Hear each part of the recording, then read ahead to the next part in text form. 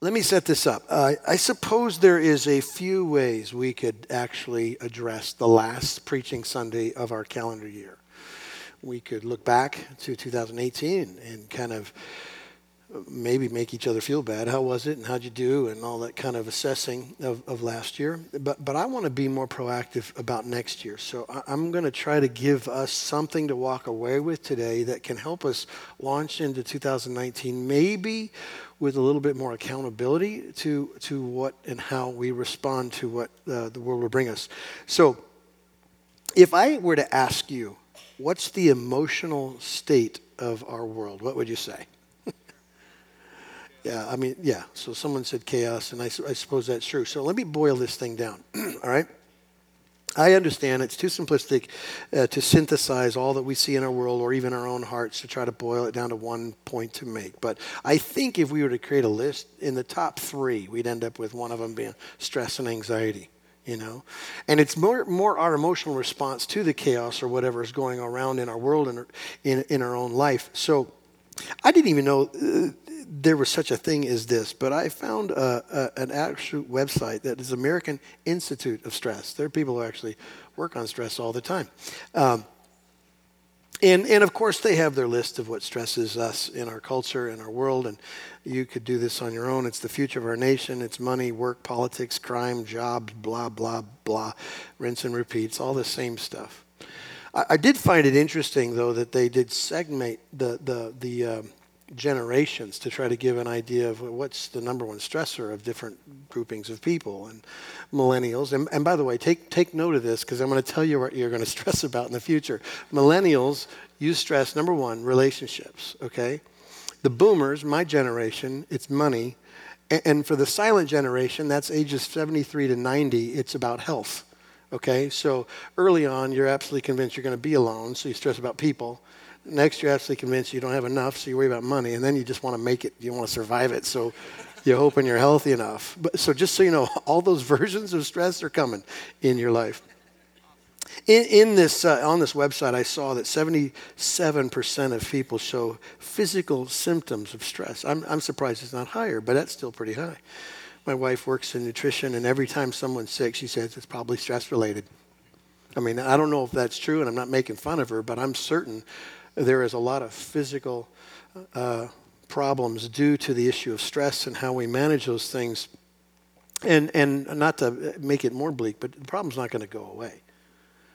Again, I read this, that this millennial generation is kind of leading the next phase and wave of our culture, is described as the most stressed generation of all time.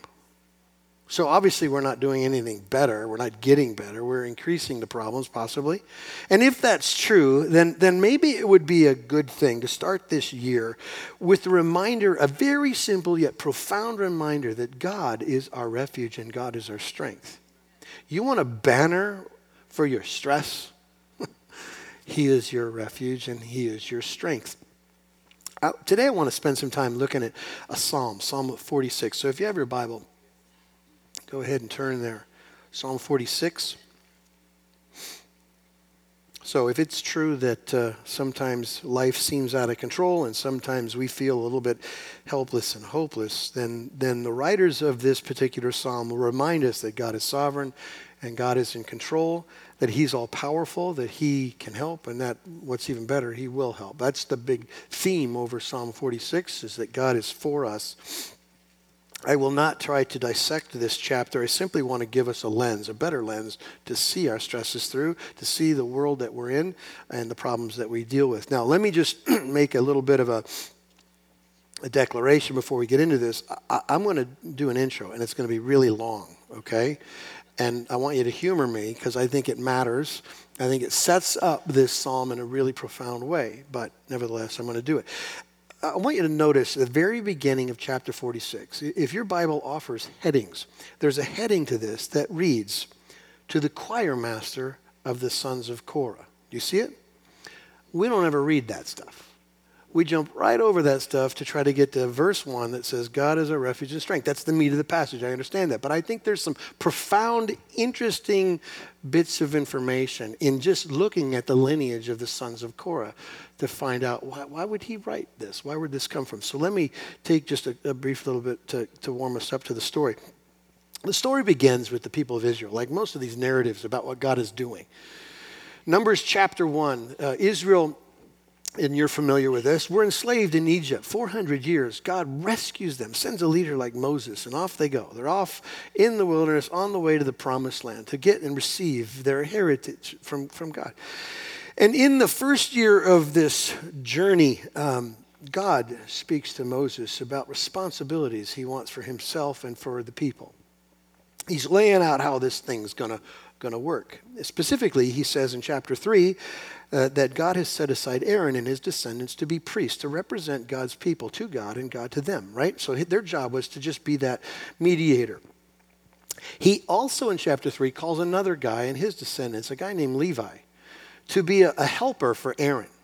To be a guy that would do what needed to be done to serve the tabernacle. And you might already know what that is, but let me just tell you just a picture of it. And this is not a complete or a perfect picture, but it will help at least put it in some context. The tabernacle was kind of like a portable church, a temple.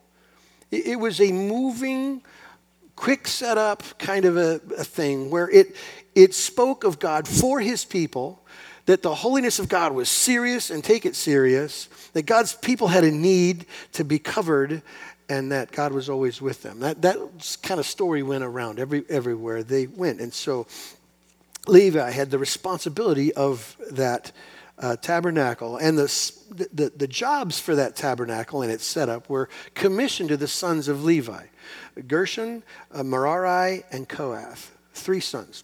And the way the jobs broke down was like this. Gershon had the responsibility for the tent covering and the awnings. The things that were fabric and I just picture canvas tents, and I'm certain it was not like that, but just in that picture. So they were responsible for those types of things. Merari took care of the frames and the crossbars and the beams and the posts, everything that created the structure that the tent and the fabric and the awnings hung on. Kohath took care of the sanctuary, all the furniture, all those things. Now, when Moses was receiving from God all the instructions about the tabernacle, when that whole thing was wrapped up, the text tells us that the leaders of Israel, the tribes of Israel, came and offered gifts to Moses. And they were very pragmatic gifts, carts and oxen. And God said to Moses, it's cool, go ahead and, he didn't say it's cool, but something like that. It's okay, let Levi's sons use the oxen and cart to help you move this ginormous tabernacle around in the wilderness. And so Gershon and Merari could use the carts and animals, but God was very specific about Kohath that he couldn't have any help. Him and his kids had to carry everything by hand. It was the holy things, the untouchable things. There was coverings and an appropriate way to move it, and God had very specific commandments about how to tear it down and set it up and move all these things. Now, that is the backstory. Fast forward, and Kohath has a grandson named Korah that we see here is written about as the choir master of the sons of Korah. Now, Korah had some friends and family, too, that decided that the job of carrying by hand all these instruments and furniture for the temple was just, we're done with that. This is getting old. And probably more kind of important than that, I think he looked over at Aaron and the job of being a priest and said, that looks like a better job. I'd rather have that position. So whatever caused this ruckus, it came up anyway. Kohath and 250 of his supporters stood up to kind of present a coup to Moses that we want to do what Aaron's doing. And that's what chapter 16 tells us about. And what's interesting in this particular story is that Moses calls all these men together before God and he says, you really want to be priests? Are you sure? Then get a censer like priests do and fill it with fire like priests do and stand before God on your own like priests do. And let God decide between you or Aaron. Let's do it that way. And so God then says to Moses, He warns him, tell all the people to get away from them and get away from where they live. Just move aside. Now, when you hear something like that, bad things are coming, okay? And then Moses laid down a challenge to the people. He says, now this is how you're going to know that the Lord sent me and why my words should matter to you. You're going to know that you should obey, and this is how it's going to look. If these men who are now standing in opposition to me and God's word and want that job, if these people die the way all men die, if they simply die of natural causes, if they die from explainable reasons, if they just simply pass away in old age, then you'll know I got nothing to say. But if for some reason they should, I don't know, get swallowed up by the earth, then maybe you know that I was speaking for God and you should take me serious. And the text says as soon as he's done saying it, the moment after those words leave his lips, the earth opens up.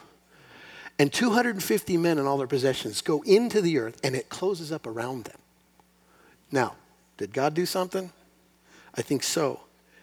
I kind of picture this scene in the Raiders of the Lost Ark. It's like that kind of Hollywood kind of scene, which I suppose is a sermon for another day, but for the life of me, I can't understand why anybody would want to resist what God actually said, but I digress.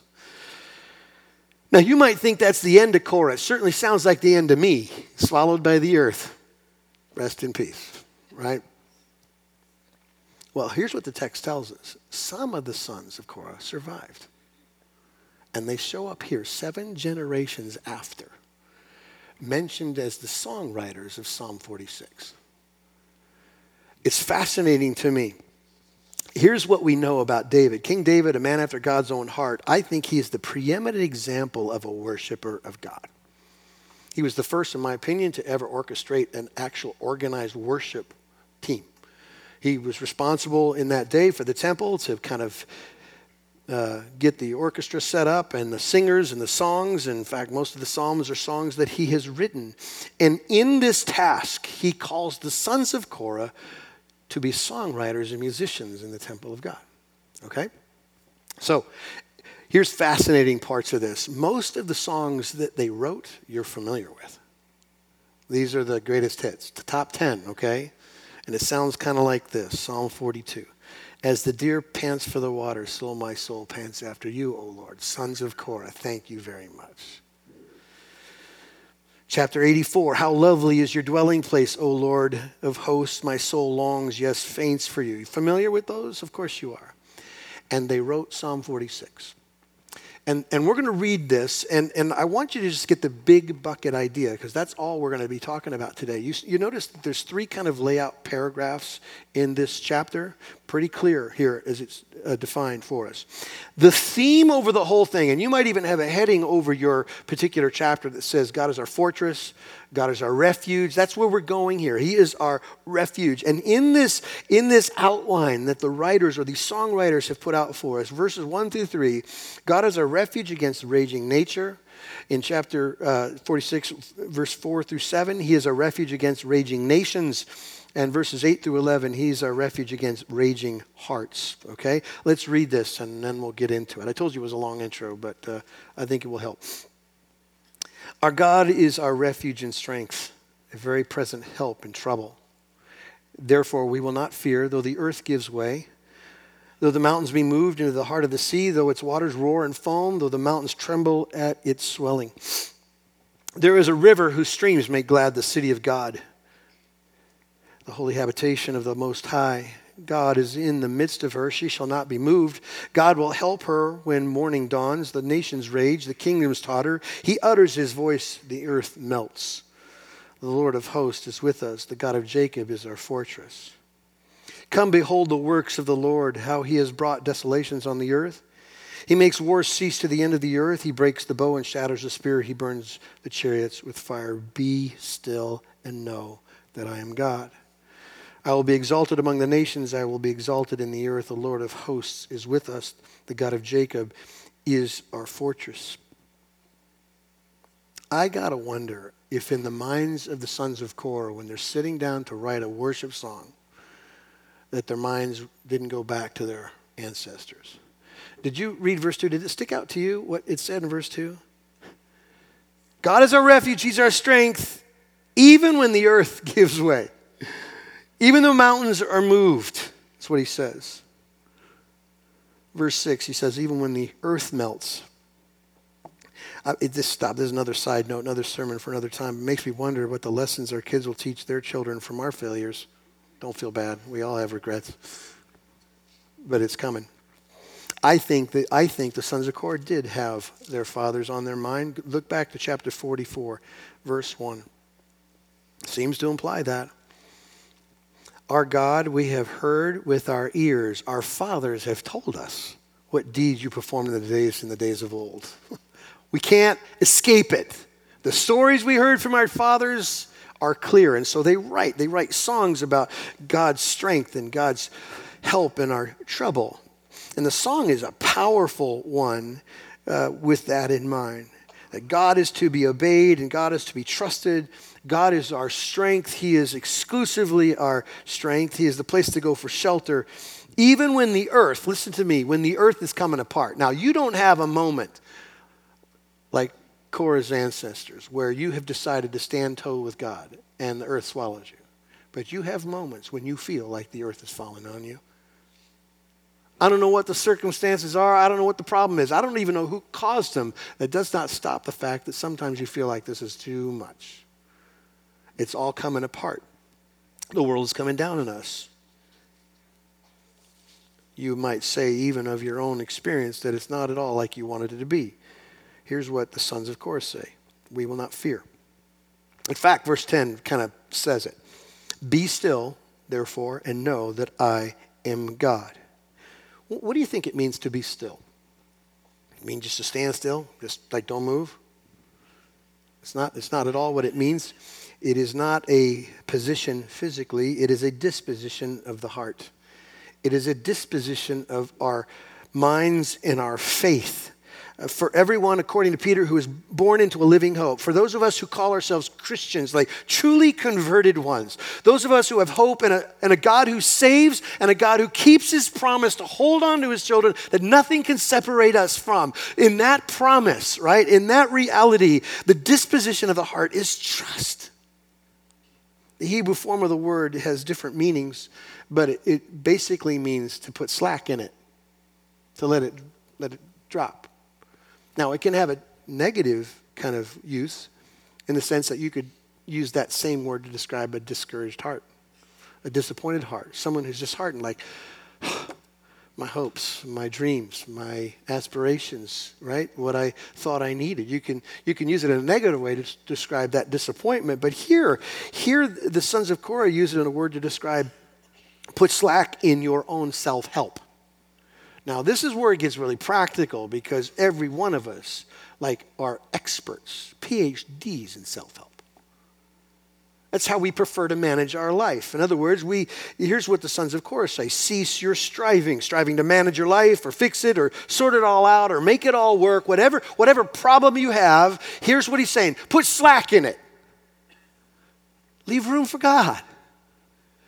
Let him come, let him answer, let him rescue, let him be your refuge. If you're running to solve and running to answer and running to conclude everything, how could you possibly ever know the rescue of the Lord if all you do is be your own Savior? So, I think it's what God may be saying to some of us here today. To some of us who feel like our life is so out of order and the world is so crazy. We use tension and fear, worry, and anxiousness to manage that.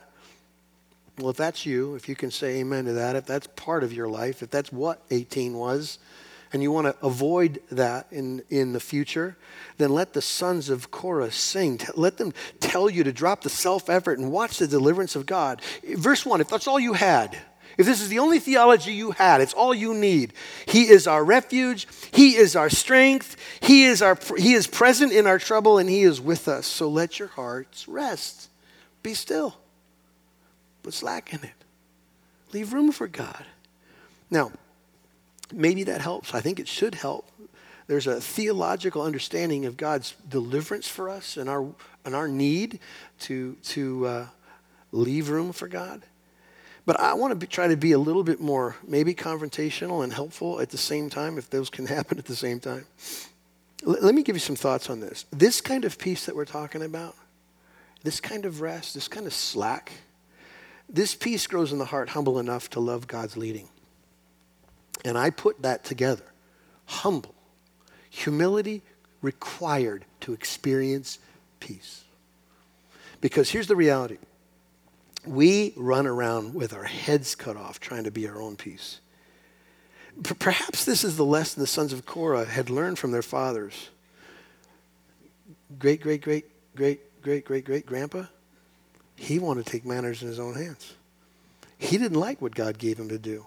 He wanted something else. He tried, and oh my gosh, did it go poorly. So, in reality, here's what we know. Humility is required to trust that God knows what he's doing. In fact, David wrote in Psalm 131, my heart is not proud, O Lord. My eyes are not haughty. I do not concern myself with great matters or things too wonderful for me, too difficult for me, too above me, too lofty. You want an interpretation for that? Things you don't understand.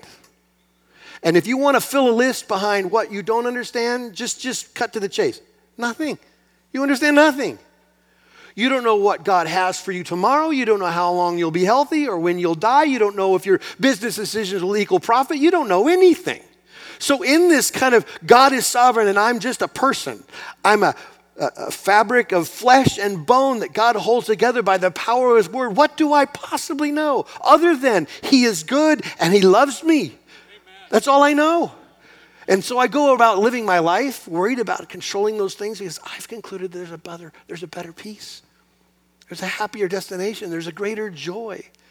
There's a better outcome. How could I possibly know? David said, I don't even waste my time thinking about things too difficult for me and too lofty for me. And what he has in mind is almost everything. Things you don't understand. And isn't it true, the older you get, the less you understand? Is that not true? You only have to be 20 to think you know everything. You just have to get older. You know nothing. No offense to those of you who are 20. I love you too. You don't know about your future. I want you to have a good future, but I can't know your future. You don't know about your life, and you don't know about how things are going to turn out as great and planned out your agenda is. You have no idea. Things can be going just so smoothly. It's like you got it on file. It's like perfect. And it leaks through your hands like sand. And you're left to go, I didn't see that coming. I would have prepared. You don't know what you don't know. Things too wonderful for you. David simply says, my heart's not proud. I don't go running around trying to figure out what you're doing, God. When it's all said and done, I don't know. So I live in humility. And if you're going to know the kind of peace that the sons of Korah are singing about, then you have to be humble enough to love that kind of leadership. God, I love the fact that you know. I love the fact that you got a plan. I love the fact that you're good. And I don't have to know beforehand. I don't have to know. So I think there's a problem with pride in our hearts. And that's no mystery to you. But here's what pride does in this particular circumstance. It causes us to overvalue what we think and what we feel. Pride says, what I'm thinking right now, the plans that I'm making right now, the emotions I'm feeling right now, pinnacle. That's why they're important. And isn't that the explanation for the chaos in our world? Everyone's got a feeling and a thought, and everyone's right, so war. Fight.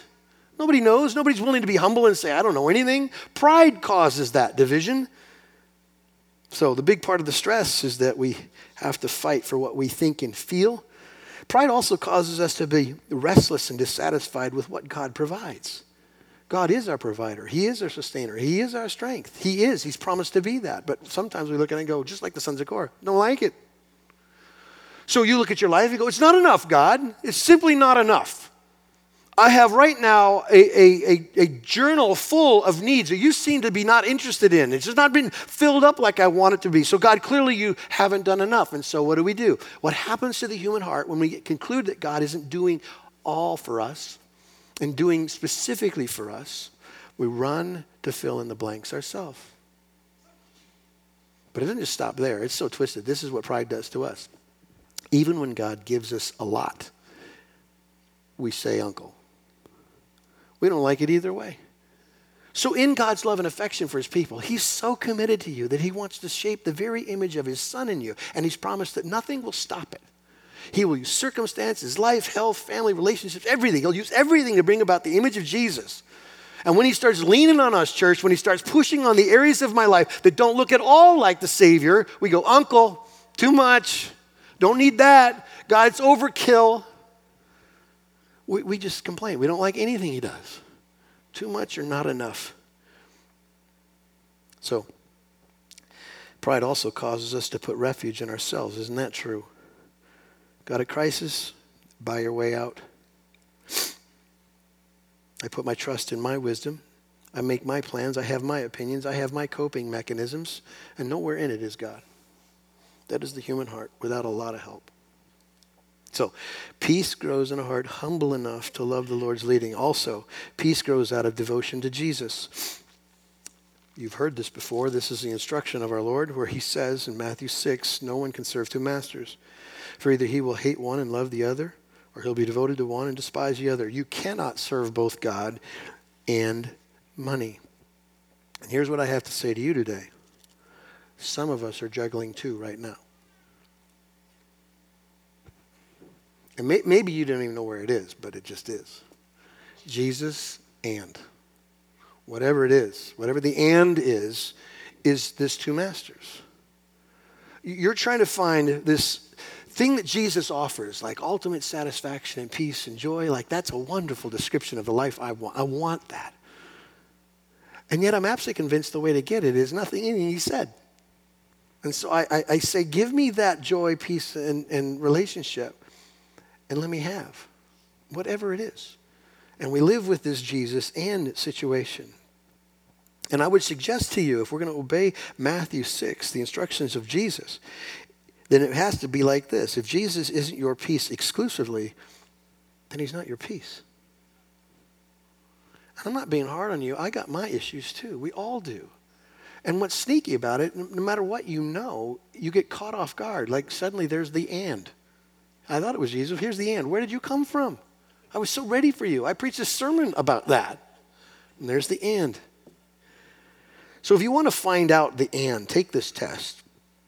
Ask yourself what occupies your thoughts, time, money, text, reading, and watching. Ask yourself what gets in. Be honest. Don't be afraid. Look at it all. Some men justify what I would call a view of work that isn't biblical because they've taken a version of supply for their family to this version that God didn't. And so they don't father and they don't husband well. And they justify it based on the thought that they're obeying God. And there's so many other versions of that, right? You just ask the questions. What occupies it all? And you found your and. Jesus says you can't serve God and stuff. So, peace grows out of devotion to Jesus. Let me add this. Peace grows out of an eternal perspective. Again, in the same chapter, again, Jesus' instructions. He says, do not lay up for yourself treasures on earth where moth and rust destroy, where thieves break in and steal, but lay up for yourself treasures in heaven where neither moth nor rust destroys, where thieves do not break in and steal. For where your treasure is, there your heart will be also. Jesus seems in this passage to contrast earthly treasures from heavenly ones. And he offers an option, it appears to me. Store up here, and here's the promise. Rust, fade, stolen. Which is interesting because nobody pursues that. We do everything we can to avoid all of that in our life. And then he says, or you can store up in heaven. You can give your greatest treasure to the Father and it will never be lost. Hopes, salvation, trust, dreams. You will not be, according to him, disappointed. And let me just make this blunt. When you and I are worried and anxious, it's never, ever, ever about the kingdom. Is it? Is it? We're not worried about God going, you know what, never mind. I wash my hands of sinners. Jesus saying, I won't apply this sacrifice to your life. I will not grant faith to people who think the gospel is foolish. Never mind. I changed the plan. It's all for naught. That's not possible. You don't sit around stressing whether God's going to not be God or not be good or not be great or not be powerful. You have no stress about the kingdom of God. You just simply stress about everything that isn't. Rust, fade, stolen. And you wonder why. He told us. He told us. So, you don't have to worry about the kingdom. There's an interesting sentence in chapter 42 of Psalm. You don't have to turn there. But the sons of Korah, again, writing a line in a song, said this. It's powerful. The Lord commands his steadfast love. You ever heard that before? The Lord commands his steadfast love. In other words, God's love for you is established by his word, not his mood. Think about that. So unlike love that we would know. I feel like caring for you. I feel like giving to you. I feel like being faithful to you. God is committed to his command to steadfast love you. He says, I'm going to do this. I'm going to make for myself a people. They're going to be my children, and they will receive the inheritance of the kingdom. They are mine, and nothing can separate them from me. There is no condemnation for them because my condemnation was poured out on Jesus. And so here's the reality of all of that. He follows through in his love because of a command, not a feeling. Not a feeling that comes and goes with the whims of you, which is how it works, right, in our world. I love you until you're a jerk, and then the deal's off, right? God loves you because you're a jerk. Don't put that on the Twitter feed, okay? No one will understand without context. Here's the promise. God said he's going to finish what he started.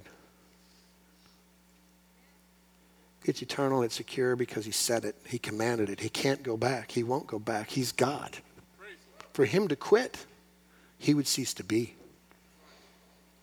He commands his steadfast love. So, you want peace today? Let me give you another thought. You understand that peace is a gift of God? The Apostle Paul in Philippians chapter 4 said this. You're familiar.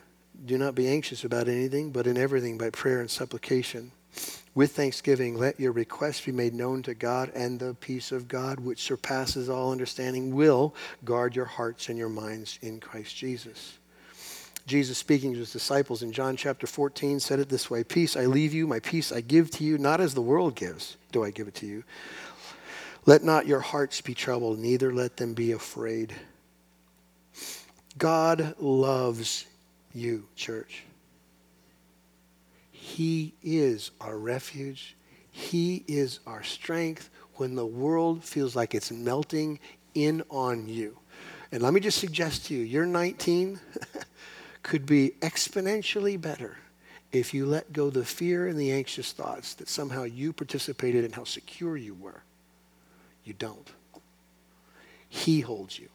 And whatever version of life you got coming, whether it's total health and happiness and wealth, I don't know, or whether it's sickness and death, he is good. The rest of it's too lofty for me to consider. But he's always good because he's our refuge. Amen? Amen. Let's pray together.